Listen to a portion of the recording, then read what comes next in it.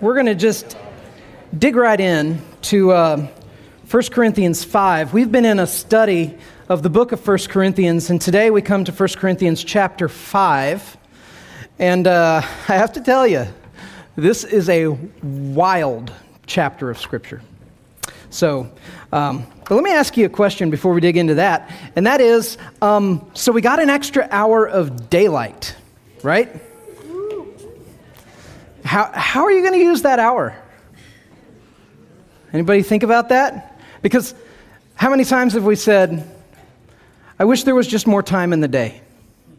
And I know scientists that there's not more time in the day, but there's an extra hour of daylight in your day. You ever think about how, here's some things you can do. You can pay your bills with that extra hour. You can go for a run. You can meet somebody for lunch. You could get into an argument, argue your point vehemently, see the error of your ways, apologize, and be forgiven, all in an hour. You could bake a potato, you could write in your journal or your blog, you could back up your hard drive, which might be, for some of you, the best hour you spend all year. So, anyway, I'm just saying, you have an extra hour. Something else that it takes about an hour to do. It takes about an hour to read 1 Corinthians. See what I just did there? It takes about an hour to read 1 Corinthians. I bring this up just to remind us, when we come to today's text, that we're reading a letter that was written by Paul, that was meant to be read aloud in a group setting in one sitting. So if you think that we're going too quickly through 1 Corinthians, or you think, man, I wish we would slow down and really take our time with 1 Corinthians, Paul preached 1 Corinthians in one sermon. It was 1 Corinthians. That was it. The letter that was sent, it was read. And when we come to a chapter like this, we need to remember that it's a part of a much larger letter, and that letters have themes and they have objectives and they develop as they go. And that's what's happening here. And so I want us to remember some of the themes that we've covered so far. Because right now we're about 15 minutes into the reading of the letter that is 1 Corinthians. And so far what Paul has been developing is this. He's been saying that these people that he's writing to, this church in Corinth, are people that he loves. He regards himself as a spiritual father to them. He was the guy who was instrumental in seeing this church established and planted, the first Christian church ever in the city of Corinth. And he loves these people. He cares about them. But also we know from the letter already that they're really immature. They're immature people. And we see the fruit of this in the jealousy and the envy and the strife that is among them. They have these unhealthy relationships with each other. And we talked a few weeks back about how there's this great indicator of spiritual maturity in the health of our relationships with one another. That if our relationships with one another in the church are really unhealthy and broken, then the odds are really, really good that that's telling us that we're also very spiritually immature, that we're not able to do relationships in a healthy way. They're people who quarrel over who they prefer as pastor. Some like Paul, some like Apollos, some like Peter, some say, I just follow Jesus, which is a cop-out, right? Because you don't mean that. You mean that you follow your understanding of following Jesus at the exclusion of these. Anyway, they become proud of themselves. They think that they're way more mature, that they're way better off, that they're kings and queens in the city of Corinth. And they have all these blind spots. And Corinth was a hard city to be in. You know, it was a port city. It was a very man-centered city where the glory of man was a kind of a currency there. That if you were talented or eloquent or good-looking, that you were prized over. That doesn't happen anymore, but that's what was happening in Corinth. I'm just kidding. That happens all the time. But that's what was going on, that it was a very man-centered place, and this young church fell into this pattern of wanting to prize man-centered posturing over the work of Christ on their behalf. And so Paul's developing these themes, and then we come to chapter 5, we're maybe 15 minutes into the letter, and today that we discover, look, Paul's concerns for them are not just theoretical. It's not that he just sees some things about them that are problematic to him, but there are some serious specific issues that are going on in their midst, and he's writing to address them. And so I'm going to read 1 Corinthians 5, and then we're going to work our way through this part of the letter. Are you ready? This is 1 Corinthians 5. You can follow in your Bible or on your Bible app on your iPhone. Here it is. It is actually reported, Paul writes, that there is sexual immorality among you, and of a kind that is not tolerated even among pagans. For a man has his father's wife, and you are arrogant. Ought you not rather to mourn? Let him who has done this be removed from among you. For though absent in body, I am present in spirit, and as if present, I have already pronounced judgment on the one who did such a thing. And when you are assembled in the name of the Lord Jesus, and my spirit is present with the power of our Lord Jesus, you are to deliver this man to Satan for the destruction of the flesh, that his spirit may be saved in the day of the Lord. Your boasting is not good. Do you not know that a little leaven leavens the whole lump? Cleanse out the old leaven that you may be a new lump, as you really are unleavened. For Christ, our Passover lamb, has been sacrificed. Let us therefore celebrate the festival, not with the old leaven, the leaven of malice and evil, but with the unleavened bread of sincerity and truth. I wrote to you in my letter not to associate with sexually immoral people, not at all meaning the sexually immoral of this world, or the greedy and swindlers or idolaters, since then you would need to go out of the world. But now I am writing to you not to associate with anyone who bears the name of brother, if he is guilty of sexual immorality or greed, or is an idolater, reviler, drunkard, or swindler, not to even eat with such a one. For what have I to do with judging outsiders? Is it not those inside the church whom you are to judge? God judges those outside. Purge the evil person from among you. This is God's word. Let me pray. Father, the first people to ever read these words would have had multiple opportunities to throw up their hands and say, I just can't even go there. Our culture is not that much different, Father, than the culture in Corinth. And I pray, Lord, that you would engage us with your text, with your word, with the spirit of what it is that you're saying to us, and that we would want to be people who understand what is and what is not being said in a passage like this. Give us ears to hear, eyes to see, and do that supernaturally in our midst. It's in your name, Jesus, we pray. Amen. So there it is. There are kind of two things going on in this passage. The first is that there's a man in the Corinthian church, a man who considers himself, calls himself a brother in Christ, a brother to the rest of the believers there, and he's having an inappropriate relationship either with his mother or his stepmother. But either way, Paul says this relationship is of a nature that the pagan world around you looks at this and says, ugh. So that's happening. And apparently this man has a clear conscience about this, that it's not something that is troubling to him. And we know this because of the way Paul is writing about it. Because there are other places in Paul's letters when he's writing to churches where there are people caught in patterns of sin, and they're recognizing the brokenness. And good news for us, because when there's struggle and wanting to be free, Paul's approach is, as Galatians 6:1 says, that you're to seek to restore a person caught in a pattern of sin gently. But this is different. This is a flagrant turning a blind eye to immorality that's happening here. The other thing that's going on, though, is this isn't just a chapter about this guy. In fact, this guy is a part of the chapter, but really what Paul is getting at, did you see it, is he's asking this question: why is nobody saying anything to him? Why aren't you speaking up? This is happening in your midst. And there are people outside looking in at your congregation, and they're repulsed by what's happening. And you're not saying anything. Do you get the picture of what's happening? This is Paul contending. I was watching TV the other night, and there was this study. They were, with the hidden camera kind of thing, and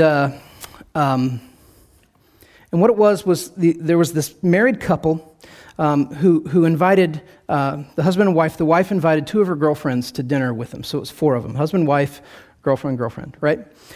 And they go to dinner at this restaurant, and they're sitting kind of in the bar area. And at some point during the dinner, the husband gets up, excuses himself to the restroom, and a man at the bar starts flirting with the wife and starts saying things like, I couldn't help notice, but you're a very attractive woman. And maybe I could buy you a drink sometime.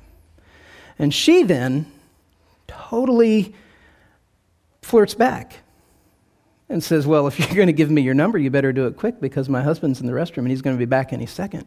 And he does, so he writes down his number and gives it to her, and she takes it. And then, before the husband's back, she's talking to her girlfriends, and she says things like, he's kind of cute, isn't he? And they're like, yeah, he's kind of cute. She's like, as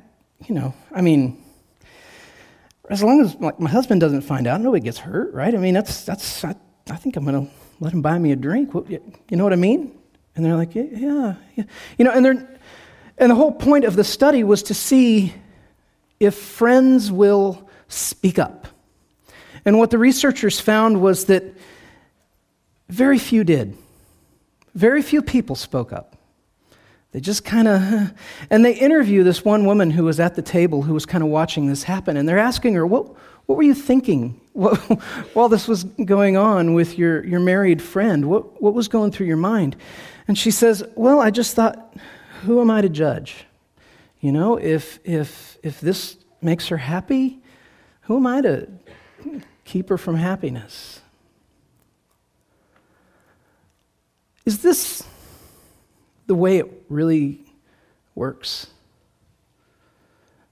We can empathize with the fear of wanting to enter into conflict, but really? This question, who are you to judge, is a question that Paul turns radically upside down from what many Christians think, what our culture thinks. It's a very insightful question she asks, as long as she's not asking it rhetorically. Who am I to judge? There's this complaint against Christians. If you're not a believer in the room, if you're not a Christian in the room, I'm glad you're here because for lots of reasons, but one of the reasons is today I'm talking to Christians. Paul's talking to Christians. And if you're wondering what Christianity is about, today you're going to get to see a little bit of how the sausage gets made in the Christian life. Okay? So, we're going to try to deal honestly with a hard issue. Christians get this complaint all the time, that we're too judgmental. Right? Yeah, that's right. Yeah. Christians are too judgmental. Do you think that the presumption behind that statement, the presumption being that a true, consistent characteristic of a Christian is that they possess no judgment toward others whatsoever? Do you think that that's true? That that's a true description of a Christian? If you're really a Christian, you possess no judgment toward anyone whatsoever. That's just basic Christianity. Is that true? Because the problem is that there's evidence that people use to ban Christians from any form of judgment. What is the evidence that people use to ban Christians from any form of judgment? Scriptural evidence. What is it? What's the verse everybody quotes? Judge not, lest ye be judged, right? It's there in the Bible. You know what's even more problematic about this? Jesus said it. So wait. What's Paul doing? Is he contradicting Jesus? Because what does he say? Judge. Judge those inside the church. Don't judge the world. It's not your place. God does that. But you do judge each other. He says it.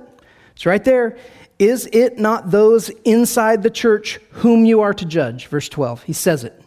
It's what the whole text is about. When Jesus says, judge not lest ye be judged, he says it in the Sermon on the Mount, Matthew chapter 7. One of these great 3-chapter long places in Scripture where Jesus' teaching is, he's kind of laying it all out there. He's talking about the kingdom of God and the kingdom of this world. Another theme that's happening here in Corinth, that there's 2 kingdoms. There's the kingdom of Christ and the kingdom of Satan, which is also the kingdom of this world.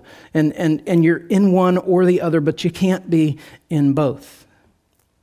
Jesus goes on, though, after he says, judge not lest ye be judged. The very next thing that he says is this, and it's so important to understand what he's saying in context. He says, for in the same way you judge others, you will be judged. And with the measure you use, it will be measured to you. In other words, Jesus is not really talking about not judging other people. He's talking about judging others from an ivory tower position where it's purely a one-way thing. And you're just proclaiming judgment over people, but not recognizing that you are also open to the same scrutiny, the same judgment. He's saying, don't think you can enter in to judging others without opening yourself up to being judged as well. And if you don't want to be judged as well, don't judge other people. Now, there's a huge problem in the church. There's a huge problem in Christian circles, and that is that we do this so wrong. We place guilt on others while regarding ourselves as innocent, right? We do this. We're not the only people who do this, though. Political parties do this.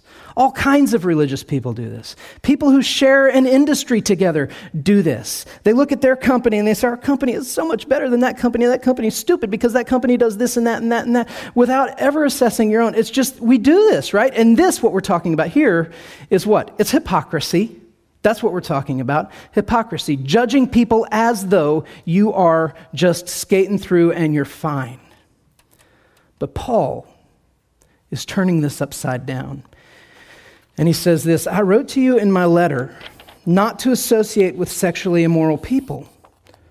Not at all, this is important, not at all meaning the sexually immoral of this world, or the greedy, and the swindlers, or idolaters, since then you'd need to go out of the world. In other words, he's saying, you can't live in a world where these things aren't happening. They're happening all around you.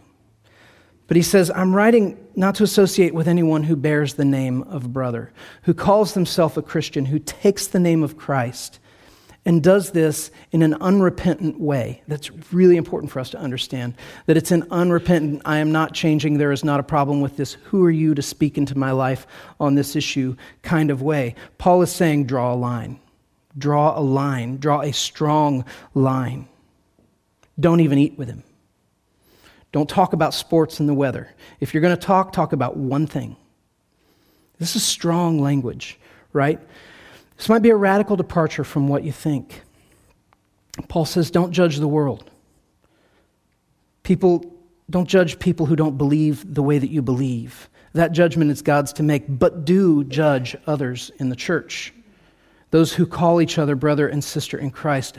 A lot is being presumed about the quality and the nature of your community in the church here, isn't it? That you're saying, I'm in this community because I want you to speak into my life. All right? We are opening a can of worms, everybody. I know we are. All right? I'm going to do my level best to unpack all the questions that I'm seeing, and there's still going to be a jillion more that aren't answered, but hang with me. We say don't judge, but when we say don't judge, that is in itself, if you think about it, a judgment. That's a judgment itself. It's the idea that moral ambivalence can exist without consequence. That's a judgment call.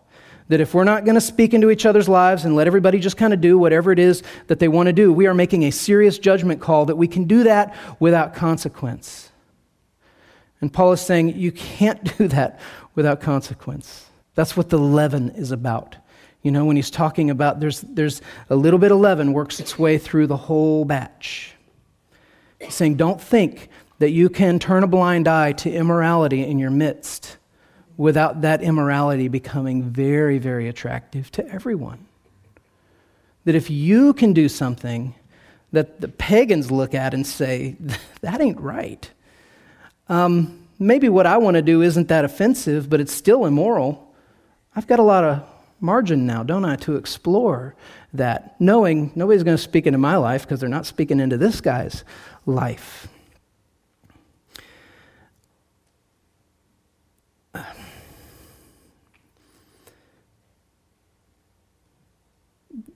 There's a lot going into this, and one of the things that we're kind of holding out, which in our culture is debated a lot, is there such a thing as a common morality for people to share?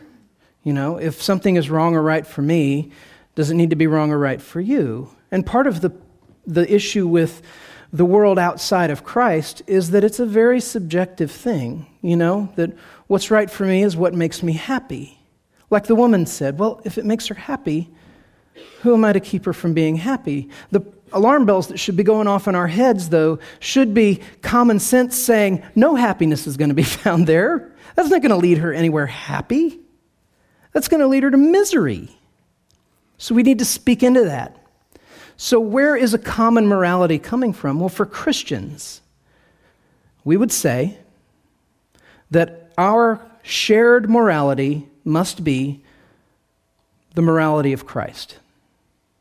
That he is the head and we are the body. That as goes his mind and his words, so goes our moral boundaries. Well, what were Christ's moral boundaries? They were his teachings and the scriptures that he upheld as authoritative, the Old Testament and the apostles' teachings, which were to be, as Paul expressed to Timothy later, God-breathed and useful for teaching and rebuking and correcting and training in righteousness. So Scripture. Jesus' moral code was Scripture, okay? Now we can spin off into all sorts of questions, like who says that the Bible's morality should be embraced by everyone as opposed to, say, Vanity Fair's morality? You know, who's to say which is better than the other? We're going to end with that question, and we're getting there. But I wanted to plant that question and name that question in front of us because that's important. Who says that Christian morality is the one that we should embrace, especially if you're a Christian? There's a reason. But let's just take it as a given that Christians are called to embrace and to share a common morality, the morality of Scripture. And then let's look at why it matters to Paul that nobody is speaking up. Because there are things at stake. There are things at stake here. The first thing at stake, I'm going to give you three. The first thing that's at stake here is the church, the community of believers here. This idea of the leaven, that you could allow a little corruption to go on unchecked without it eventually corrupting everything else, doesn't make sense. And Paul is saying, and it's not just that, but it's that you seem to have an arrogant posture toward this. Like you really think you're fireproof. You really think you're bulletproof. You really think that you can turn a blind eye to what's happening here and it won't affect everything else.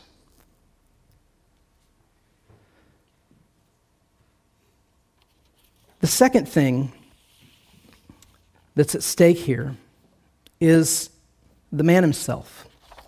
The man who's in this pattern of sin. And let's just get into this because Paul says strong things. You heard it when it went past. Hand him over to Satan. Purge the evil person from among you. If you're not a Christian or you don't have a lot of experience with the Bible, these are the kind of verses that you might be tempted to say, I don't like, those don't work. Those don't work in my understanding of, but they're here. So what is he saying? Again, context helps us so much. When he says, expel the immoral person from among you, Paul is quoting the Old Testament. He's quoting Deuteronomy 17:7.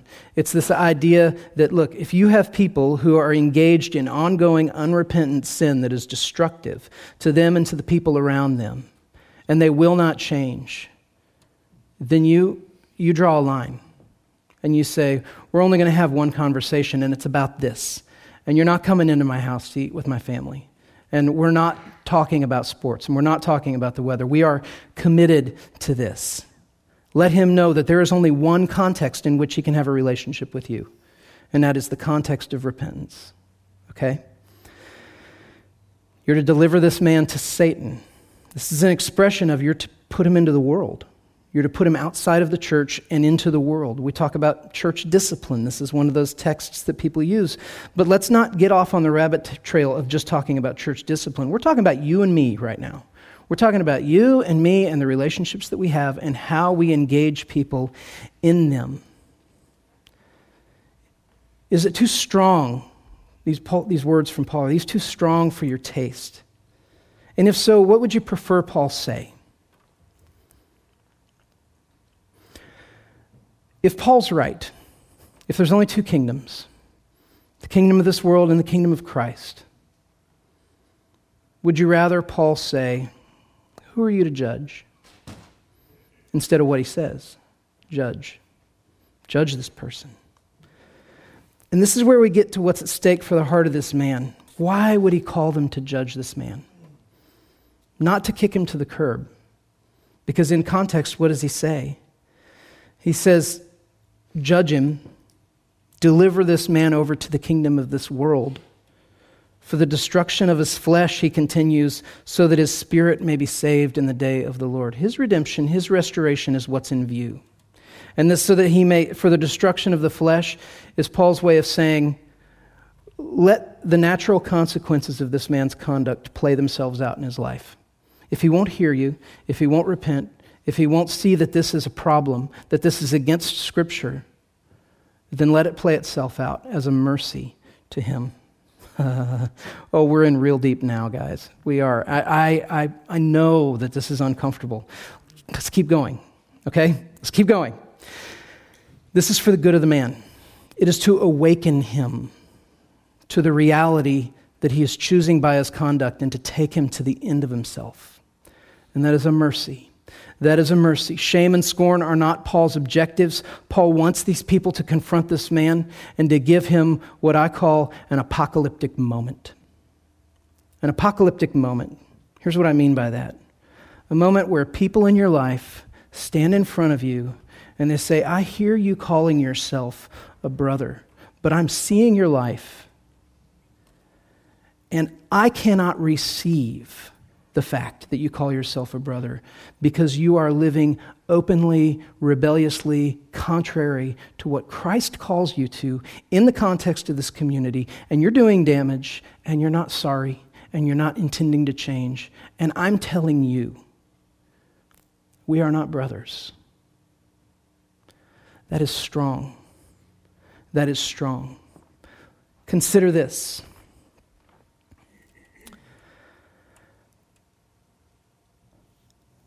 If not the believers in Corinth, who says this to this man?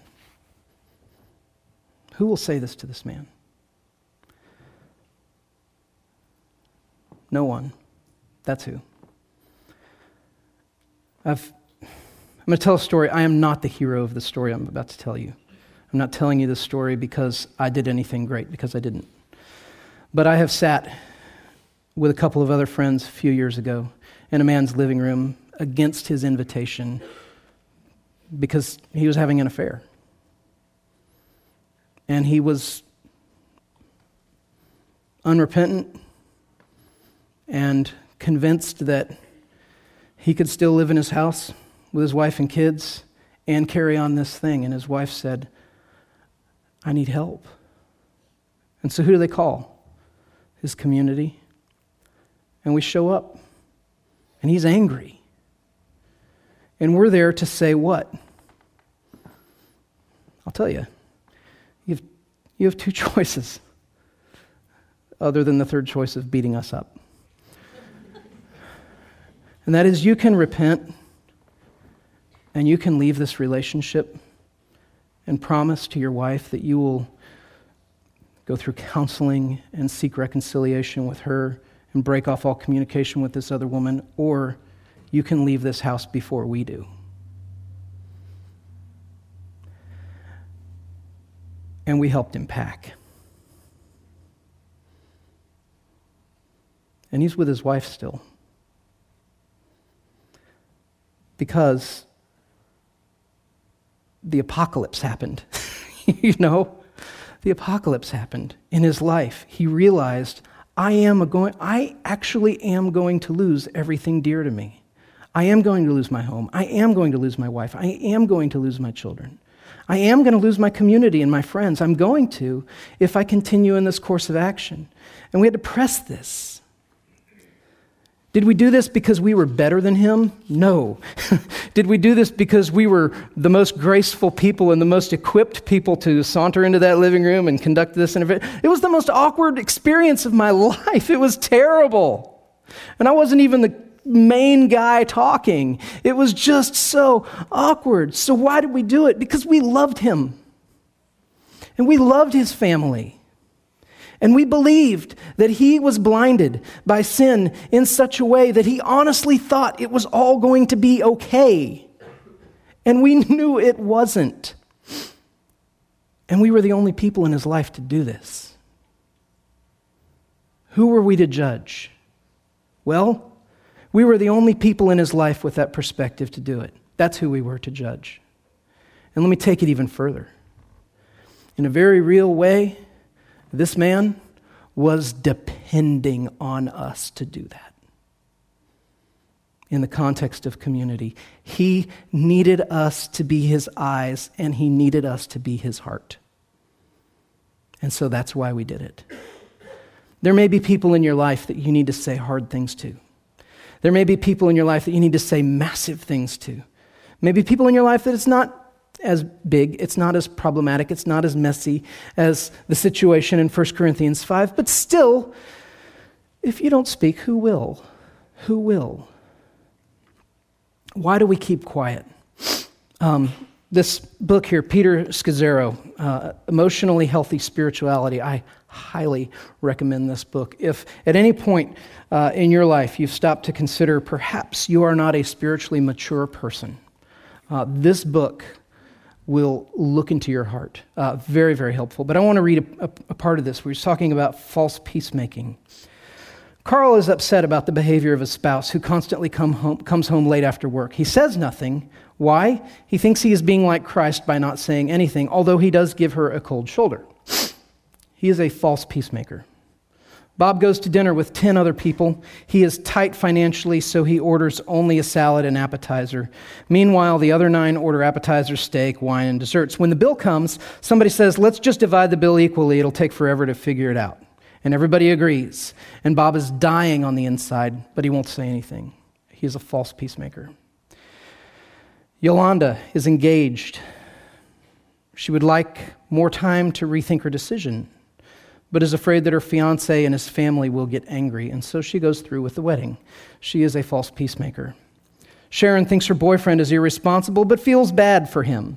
He's had so much pain already in his life, she thinks, how could I add to that? So she backs down from telling him the truth about the way his behavior is slowly killing their relationship, and the relationship dies a slow death. She is a false peacemaker. The problem, he says, with all these scenarios is that the way of true peace will never come through pretending what is wrong is right. The way of true peace will never come through pretending what is wrong is right. True peacemakers love God, others, and themselves enough to disrupt false peace. And Jesus models this for us. False peacemaking. Paul is contending for these people. He's fighting for them. When he's saying, why are you not speaking? I'm going to pronounce judgment, and I expect you to ratify it in his presence. He's contending for their hearts. The honor of Christ in the world is at stake there. People are looking at this church and finding it ridiculous and laughable because of its hypocrisy. And Paul is contending for them. And he's saying, this isn't about how the church looks to the world, but it's about who the church really is in the world. Nothing kills the heart faster than going through the motions of religion without a sense of how it connects to who we are. We talked earlier about why we would say that Christianity is the morality that we should share and we should choose, especially if you're a Christian. Paul doesn't want these people in Corinth to be something they're not. He's not calling them to put on some arbitrary set of rules that has nothing to do with their reality. Earlier in the service, we read Psalm 139. It's a beautiful psalm about a beautiful truth, that my days are numbered by the Lord, that he sees me, he knows me, that all my days are ordained by him, that he knows every facet and detail of my life. And then there's this woman who says, who am I to judge? And the answer is, if you're that person's brother or sister in Christ who is committed to a shared common morality, that's who you are to judge.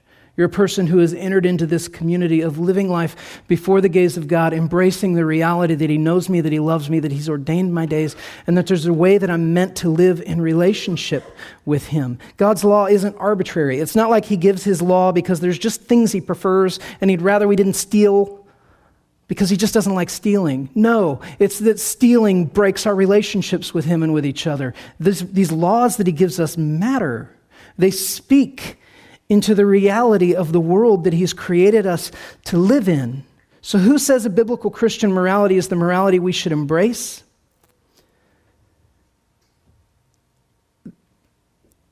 My friend Charlie Peacock wrote a book a few years back called A New Way to Be Human. And the idea behind the title is this. If we were made by God, if people are created beings made by God, and we were made for a relationship with him, and that relationship is broken by sin, I can't make my relationship with God right. It's too messed up. I can't fix it. And I need someone to fix it if I'm going to have the relationship that I was created for, more than any other relationship ever. And Jesus is the only way that can happen. That Jesus' life, death, and resurrection in my place is the only way I can have a right relationship with God. Then he says, the most authentic way for you to live as a human being on this planet is to live as a follower of Jesus Christ. That's the most authentic way for you to live. This text is appealing to the heart to awaken us to what it means to be human, what it means to live on this earth under the gaze of God in the context of community where God says it's not good for you to be alone. This is part of his call to not be alone, is to live honestly with each other. And so Paul is appealing to the heart to wake up to the wonder and the mystery and the seriousness of following Christ. And so I ask you, what role is he calling you to in this, even now? We're going to take a few moments of time for you to reflect, to pray, to journal, to think. And here's the direction I want to give you, and then we'll close the service. That there's a little bit of an argument from the greater to the lesser in Paul's text here. He's giving an extreme problem with an extreme solution, right? Think of it as two ends of a continuum. This is the extreme worst thing that can be going on. This is the most extreme reaction you can have. But where are you kind of in that continuum? Where are the situations? Maybe they're not that bad, and maybe they don't require that much of an extreme response, but still, the principle applies. You should speak. Where are those? Name names in your heart and make a plan to do that. And then the other side of that coin, where do you need to invite that kind of engagement with other people? To say, I need you to search my heart. I need you to be my eyes and my heart. I need you to ask me specific questions. Who would be the people that you would ask to do that? And what would you ask them? And make that plan. Okay? Where do you need to speak, and where do you need to invite people to speak? Let's take about 3 minutes, and then we'll close the service.